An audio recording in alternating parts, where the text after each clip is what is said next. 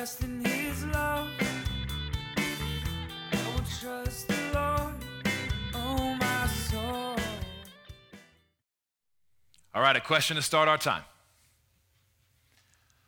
What are you filled up with? What are you filled up with? Best way to actually answer that question is ask the people around you. They can tell you what you're filled up with because they can tell you what you're pouring out. So go ahead, just test it out. Talk amongst your friends. No, I'm just kidding. We don't have to do that right now. But release the peace.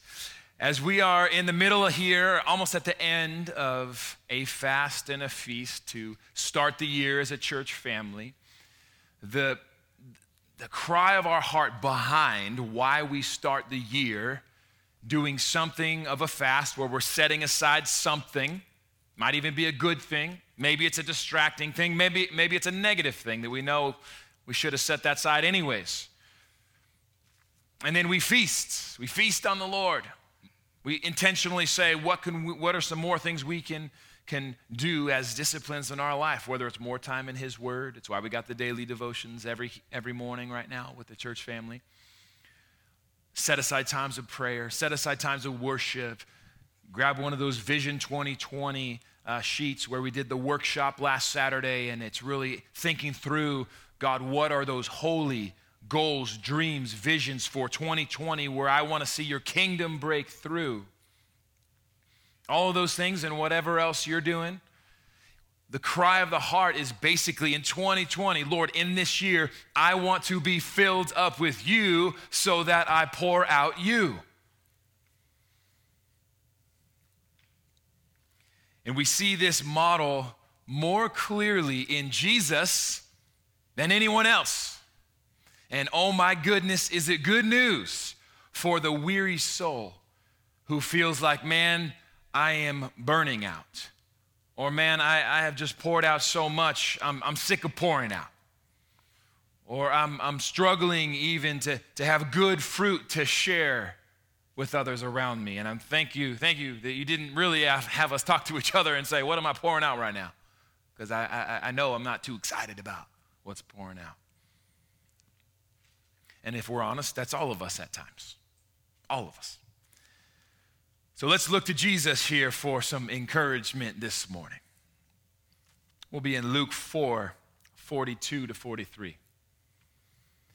When it was day, Jesus departed and went into a desolate place.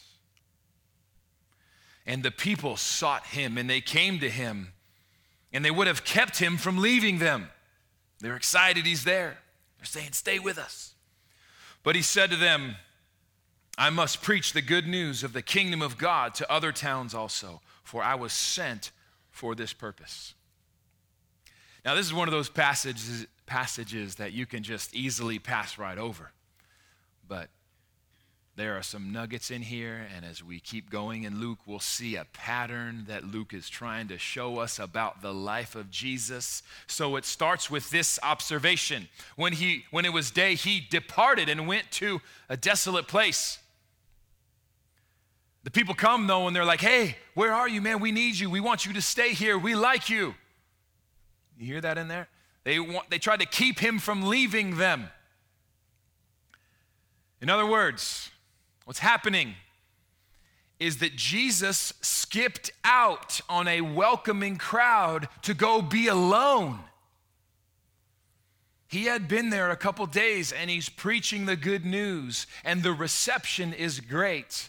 Some people might say, hey, you know what? A little mini revival's breaking out. You're responding. They want you to stay. They want to hear the good news. So let's say he finishes the night with a good word from the Lord. He preaches. It goes great. People respond. Everybody goes away for the night. They come, and daybreak comes. Everybody's expecting, oh man, I can't wait to go. It's like a great conference, right? Can't wait for more. And Jesus skips out on them to go be alone. Skips out on a welcoming crowd to go be alone. Start thinking about that. Like, what? They want to hear his word. They like him. They want to hear more of what he's saying. But when he wakes up, he leaves them to go be alone. And then when they find him, he says, sorry, my time here's up. I'm going to go to the next city. What is he doing? Well, we get a little bit clearer picture in the next chapter in Luke 5:15-16, where Luke uses the exact same word, desolate place, because Jesus is about to do it again, but this time he gives a little bit more of what Jesus does when he goes to that desolate place. So Luke 5:15. And now even more, the report about him went abroad, and great crowds gathered to hear him and be healed of their infirmities. But he would withdraw to desolate places and pray. That contrast there is rather shocking once you see it.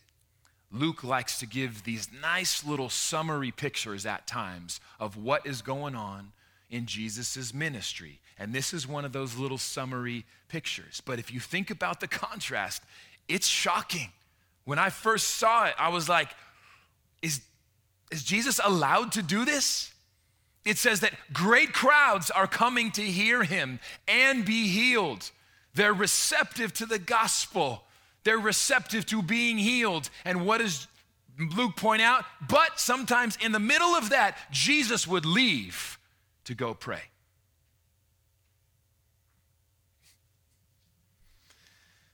What we're going to see here in Luke is that Jesus models a shocking rhythm of retreating from the world to go be with the Father, and then re-engaging with the world to advance the kingdom.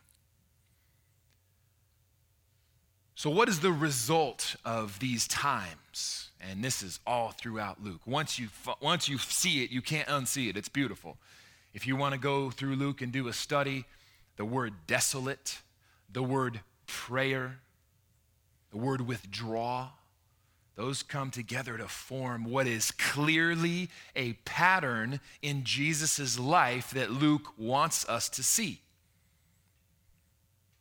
Even Jesus starting his ministry was preceded by a retreat in the desert. That's a famous one, the wilderness, which the Spirit led him into. But what was the result of that? What was the result of that 40-day fast retreat to feast on God's presence? What was the result? Luke 4:13-14, as soon as that retreat in the wilderness is over, which he also battles the devil, and that's part of it. He puts, that's next week's message, can't go there. Okay. What's the result of this retreat? Luke 4:13-14. When the devil had ended every temptation, he departed from him until an opportune time. That's kind of freaky. But anyways, and Jesus returned in the power of the Spirit to Galilee, and he starts his ministry. Before the retreat, it says Jesus is filled with the Spirit, and then we see the baptism of Jesus. And it's not a coincidence, though, that now after the retreat, Luke describes Jesus, under the direction of the Holy Spirit, as this. Now he's filled with the power of the Spirit. Not a coincidence that that's right after a retreat. Is it a coincidence that Jesus went on a retreat to be with the Lord right before he engages the world in kingdom advancing ministry? No. Is it a coincidence that Luke notes that he came back different, you might say? The description at the beginning was filled with the Spirit, led by the Spirit. That's awesome. And the description afterwards is now in the power of the Spirit after the retreat. Jesus is retreating, Jesus is retreating to be with the Father. And then he comes back in the power of the Spirit. ready to engage the world and advance the kingdom. This is a way of life that Jesus is modeling for us. If even Jesus can declare, apart from the Spirit, I can do nothing, which he said in John 5, or apart from the Father, I can do nothing. I only do what I see the Father doing. If even Jesus, in his humanity, declares that and models for us, how much more we need to be filled up with the Spirit. We need those retreat times so that as we re-engage, we're pouring out power. What you are filled up with is what you are going to pour out. Period. Jesus models that if you want to pour out the power of the kingdom, the fruit of the kingdom, then first you've got to get filled up with the fruit of the kingdom and the power of the kingdom. Because what you are filled up with is what you pour out.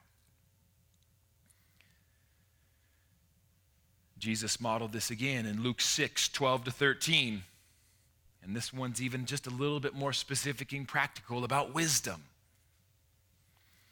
It says, in these days, he went out to a mountain to pray. And all night he continued in prayer to God. That's called the retreat.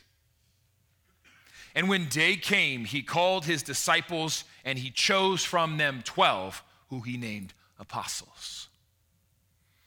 Is it a coincidence that Jesus retreated for an all-night prayer with the Lord before he chose the 12 apostles? No. What's he doing? He's getting filled up with Holy Spirit wisdom to pour out. And Jesus teaches the disciples to do the same. After Jesus sends out the 12 for the first time, he gives them, it says in Luke 9, right at the beginning, that he gives them power, authority to heal, to cast out demons, to preach the kingdom of God.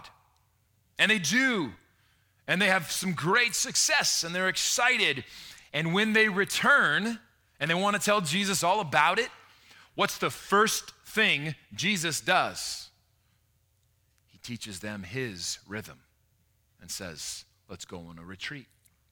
Luke 9:10. On their return, the apostles told him all that they had done, and Jesus took them and withdrew apart to a town called Bethsaida. Now, these are these little nuggets in God's word where it's like you pass right over them until you see them, and then you see them, and it's like, wow, this is not a coincidence. This is a rhythm of life for Jesus. This is a rhythm of life that he's passing on to his disciples. This is a pattern that continues all throughout the entire Gospel of Luke, and you'll see it in the other Gospels, but I just read Luke, so that's where I'm feeding from right now. Retreat and engagement. Fill up, pour out. Abide with the Lord, bear good fruit. Fill up with power, pour out power. What Jesus models for us so clearly is this rhythm of life, retreat, engagement. When you fill up with God, then you will pour out God. What you are filled up with is what you will pour out. Just a simple picture for us. What you are filled up with is what you will pour out. Jesus claims that he is the living water. So, what you are filled up with when it's the living water is then what you will pour out to the world. The living water. And you see the picture. It starts with God as the source, the living water, the living water, the living water. What you are filled up with is what you will pour out. And conversely, what you fill up with is what you will pour out. This unnamed muck is available to all of us. And we drink, sometimes like from a fire hose. And then we fill up. And then what do we do most of the times unconsciously? Just ask your friends and family around you. We pour out. And there's me on my kids sometimes.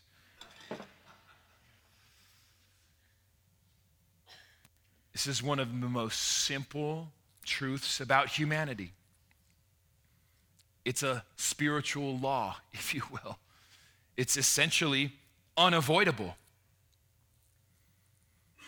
It makes perfect sense once you see it, once you see this rhythm, because you can actually feel immediately, oh yeah, I need that. I need to fill up with the living water because I am going to pour out. That's in some ways just a requirement of being alive. People are going to make withdrawals from you. Life is going to make withdrawals from you. Your job is going to make withdrawals from you. Relationships are going to make withdrawals from you. In any of those things, or in many of those things, in many aspects of life, things are required from you. And this is one of those areas we don't really get the choice, right? Life requires physical, emotional, spiritual energy outputting to others in response to just being alive and being human and interacting and just those challenges of everyday life. They require something from you. That's happening all day, every day, whether you want to acknowledge it or not, whether it's subconscious even at times and you're pouring out and you don't even realize it. Now, God's designed us that way because we're meant to fill up with the living water so that what we pour out is an advancement of his kingdom. That's been there from the very beginning when God said, be fruitful and multiply, fill the earth with my glory. We have been created as conduits from the very beginning. And yet with that, because we do pour out, now we got to think of how am I stewarding that? Am I happy with what I'm pouring out? Am I aware of what I'm pouring out? You know, and it's just, I joked about my kids, but you know, it's like that's, even recently, I was reminded, what am I pouring out? Because that's on me. So there's one, of my beloved 3 sons who I will say is particularly challenging, more than the other 2. And I find myself particularly frustrated with him. And I find myself particularly raising my voice with him more than the others. And then I find myself particularly mad at myself afterwards. Why did I do that again? What's in me, though, is pouring out. And that's where I've got to hold myself accountable. Does he need to be disciplined? Yes. Does he need to grow? Yes. Does he step outside the bounds and need to be in timeout? Yes. But is what comes out of me his fault? No. That's me. I got to own that. Just like I tell my kids all the time as we're working with them on life, if someone's rude, whether it's their brother or someone at school, the only person we're in control of is me. The only person that I have to steward is me. And you know what? I tell my kids this. You can't give them that power. Don't give yourself that weakness and say, well, when they do this, it forces me to respond like this. Don't give them that power. Don't make them in control of you. When God's in you and with you, you respond according to what's in you. Don't give them the power to say, you control me. When you do this, I have to respond negatively like this. So then the Lord's like, hey, remember that cool thing you told your kids? That's for you. And it's that reminder, though, okay, I'm not pouring out what I want with my son. So what does that mean? What have I preached to them? what am I filled up with? So in that particular challenging area, it's like, all right, I need to fill up with the Lord. I need to fill up with God's perspective on my son. I need to fill up with God's wisdom to handle this unique personality that's different than the other two. I need to fill up, God, what's your heart for him? How do you see him right now? And that's, wow, you see a lot of great stuff. You see the big picture of all these different areas that he is growing and that he is maturing, and there's abundance of things to be proud of. And then you also feel that, man, and God's got a lot more patience for the process as well. And it's like, oh, when I can retreat to fill up about this particular challenging area, then I'm ready. And then when I go into the situation that draws on me and requires from me, I have something already ready to pour out.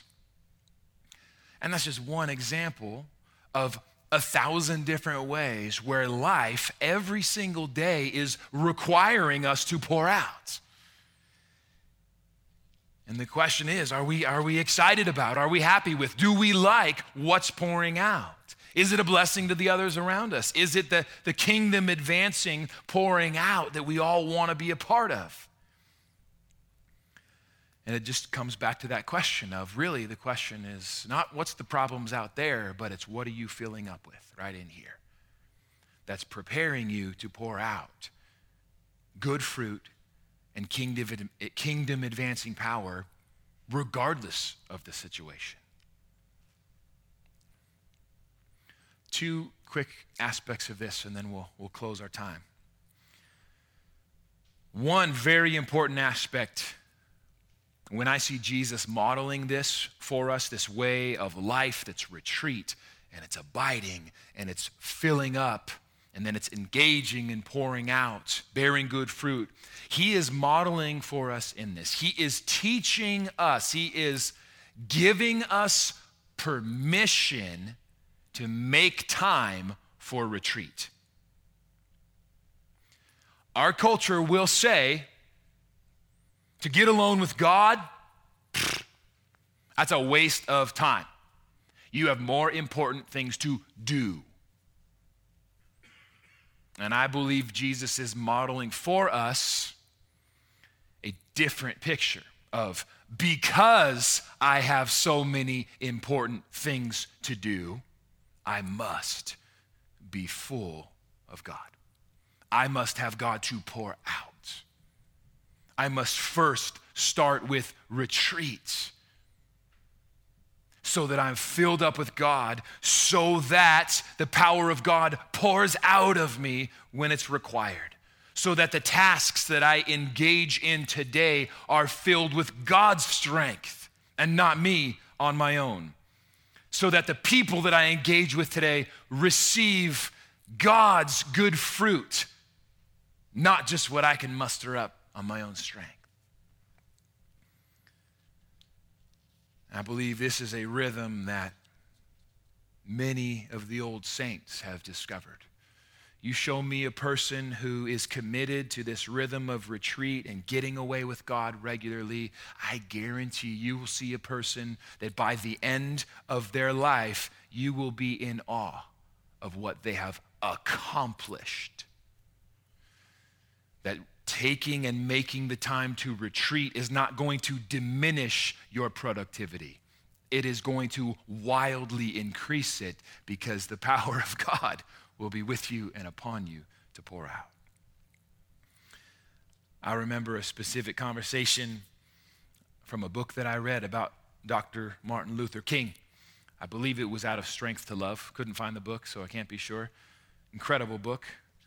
And there's in there a conversation, a summary, and I actually kind of already put it on Jesus' lips. It was such a profound answer when I found out about it like 20 years ago. But anyways, a critic comes to him, and as they're having a conversation, Dr. King tells him that he spends up to 3 hours a day in the Word and in prayer. And this critic says essentially, like, basically, that's a waste of time.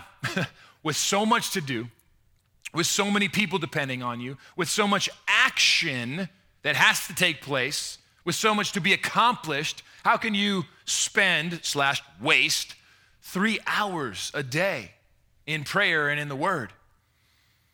And his response, which, I essentially said Jesus was saying the same thing, but his response was, it is because I have so much to accomplish that I spend so much time alone with God. I love that answer. That is awesome. And I'm not saying that if you don't spend 3 hours a day in prayer and the Word, that you're not going to accomplish anything. You know what I'm saying. It is, what are you filled up with? And are you making that time to be filled up with the Lord? So that as you pour out in life, you see what's coming out.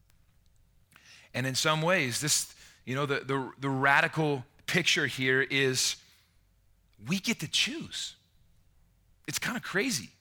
There is a lot of the reality here in we get to choose. What are we going to pour out? He invites us.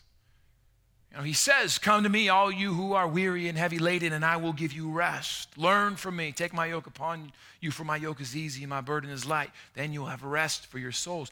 That's an invitation. We can say to invitations, no. We can say, no thanks. I like it over here in tired and weary land. I like it over here in bad fruit of anger and frustration. I like it over here, you know where I'm going. One of the most important things you can do in life is dedicate yourself to the time and energy to discover and develop as many ways as possible to fill up with God. Because there are many. There's not just one. There are many. So as stewards of our lives, one of the most important things you can do is say, this matters to me. I want to get really good at this. I want to do my part. God's already done his. He'll be there waiting. His grace will be upon it. He's pursuing me every day with mercy and goodness. But what does Revelation 3 say? He's knocking at the door. So I want to learn how to open the door daily. I want to learn how to discover and develop those ways that are effective for me to open the door and say, yes, thank you, Lord. I am communing with you today. I'm filling up with you. This is in a sense an extension of last week's message where we finished Joshua 1 through 9. And what does 1:8 say? It's shocking. It says, as you really commit yourself to spending time in God's word, and that's one very important way to do it, to fill up. What does it say? The book of the law shall not depart from your mouth. You shall meditate on it day and night, so that you're careful to do according to all that's written in it. For then you will make your way prosperous, and you will have good success wherever you go. I told you last week, I am uncomfortable with this passage because it's putting a lot on us. You choose. Do you want your way prosperous? And now the passage balances it out where it says, because I will be with you wherever you go. But that's that tension. He's with you, but sometimes we don't open the door. Sometimes we're not choosing to make our way prosperous in the Lord. We're choosing, I got too much to do today, Lord. No thanks. Don't need you today. And as you say it like that, I was like, oh, that's so stupid. But isn't it so easy to get in that rhythm where we don't feel that dependence? Man, if I want anything good and lasting of God's kingdom in me and through me today, I need to fill up.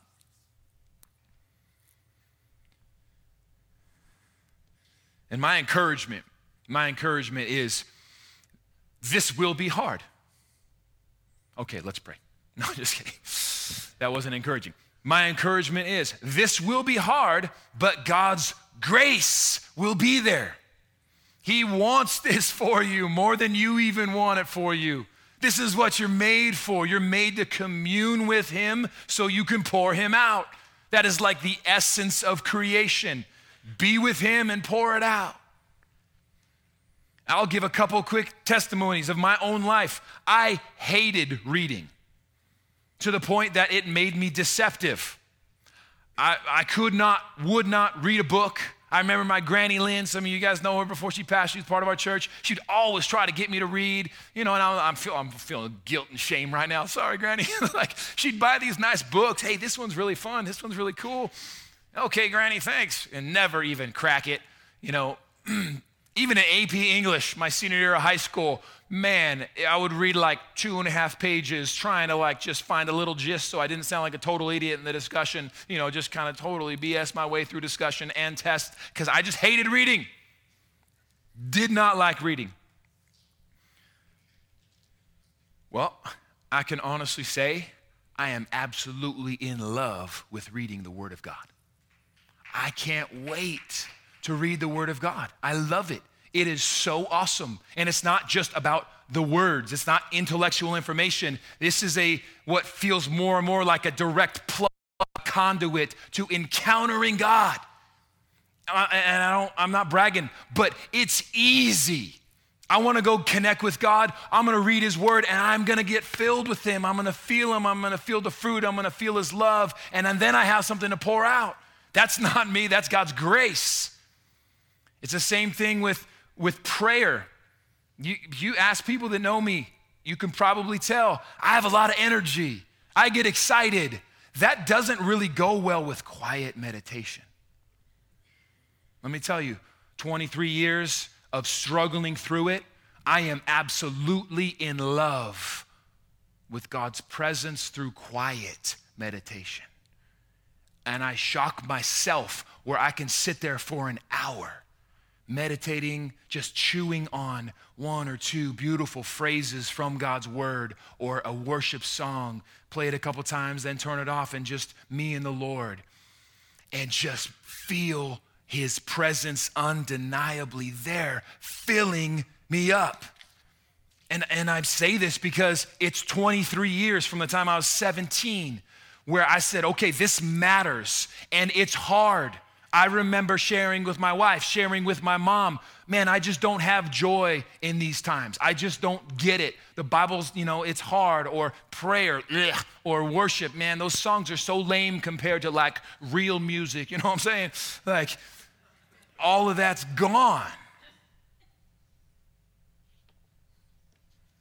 No, I can genuinely say, by God's grace, it is almost always easy to connect with Him and fill up. And by God's grace, after 23 plus of ups and downs and struggles, I know the struggle's still there, but I get to live most days filled up and fired up about life, about God, with joy, with peace, with passion. And there's many other testimonies in this room about that same good Jesus, that same good God. I mean, there's people in this room who have had horrible stuff happen to them, and in the midst of it, still filled up and bearing great fruit. There's people that have lost their homes to fire. There's people that both spouses have lost jobs. There's people that have been abandoned and abused. There's people that have unjustly been taken to court. More than I know a few. And it's a privilege, a holy privilege, to see how awesome Jesus is. That as they choose to retreat, they choose to make it a lifestyle of seeking the Lord and filling up. It's a holy privilege to watch their lives bear fruit and pour out the living water in the midst of experiencing things that everyone in the world would say, you have every right to get bitter at everything, God included, and give up. And Jesus says that doesn't have to be your story. Doesn't have to be any of our stories. The living water is right at hand. Jesus said, the kingdom of God is at hand. He's not wanting to be stingy. He's knocking on the door. He's right there. I mean, it couldn't get any more clear of the picture. How much He wants you to get filled up with Him. That every day He's knocking on the door like, hello, I'm here again. He's saying, come be filled up again, so that you can pour me out. Let's pray. Heavenly Father, we thank you for your goodness, your kindness, your mercy, your love. Thank you that you want to fill us up with a world, with a kingdom that is so far beyond what any of us could do on our own strength. Thank you, Lord, that truly another world is possible as we fill up on you. Your kingdom is possible. I pray right now that you would bless us with your Holy Spirit in a way that every single person in the room can take a step forward with you on that journey of developing a deep, powerful, regular rhythm of retreat to be with you. And I pray for those who are in the middle of that journey and just feel like, this is hard, and it doesn't feel like it's working. It doesn't feel like I'm getting filled up and meeting with the Lord. I pray that you would give every single one of those people, and all of us, because we'll always still have those times. Give us grace for the journey, Lord. Pray that you would give us perseverance to press through whatever those walls are that we're facing there. May your Holy Spirit bear the fruit of perseverance, and that we would not be a people that would shrink back when things are hard, but we would press through into the promises that you have in your word and come out bearing your fruit and your power. I pray for those who are beginning the journey and stirred up today to feel like they need to make that commitment to make their own way prosperous. They need to choose to find ways to regularly get alone and commune with you. I pray blessing on that journey, that your Spirit would be bringing clarity of even the ways, the unique ways that you've wired them in their personality and their giftedness and in their own unique being a beloved child of yours, how you want to speak to them and meet with them and fill them up. And for those who, by your grace, after many years, feel that filling is right at hand, I pray that you would help all of them to just continue to regularly do it and show them how to pass it on to others, their kids, their grandkids, their brothers and sisters in the Lord. Just pass on testimony of your goodness and how you fill us up in ways that we know couldn't happen on our own strength. Thank you, Lord. Holy Spirit, we give ourselves to you and praise you in advance for the good things that you will do. In Jesus' mighty name I pray. Amen.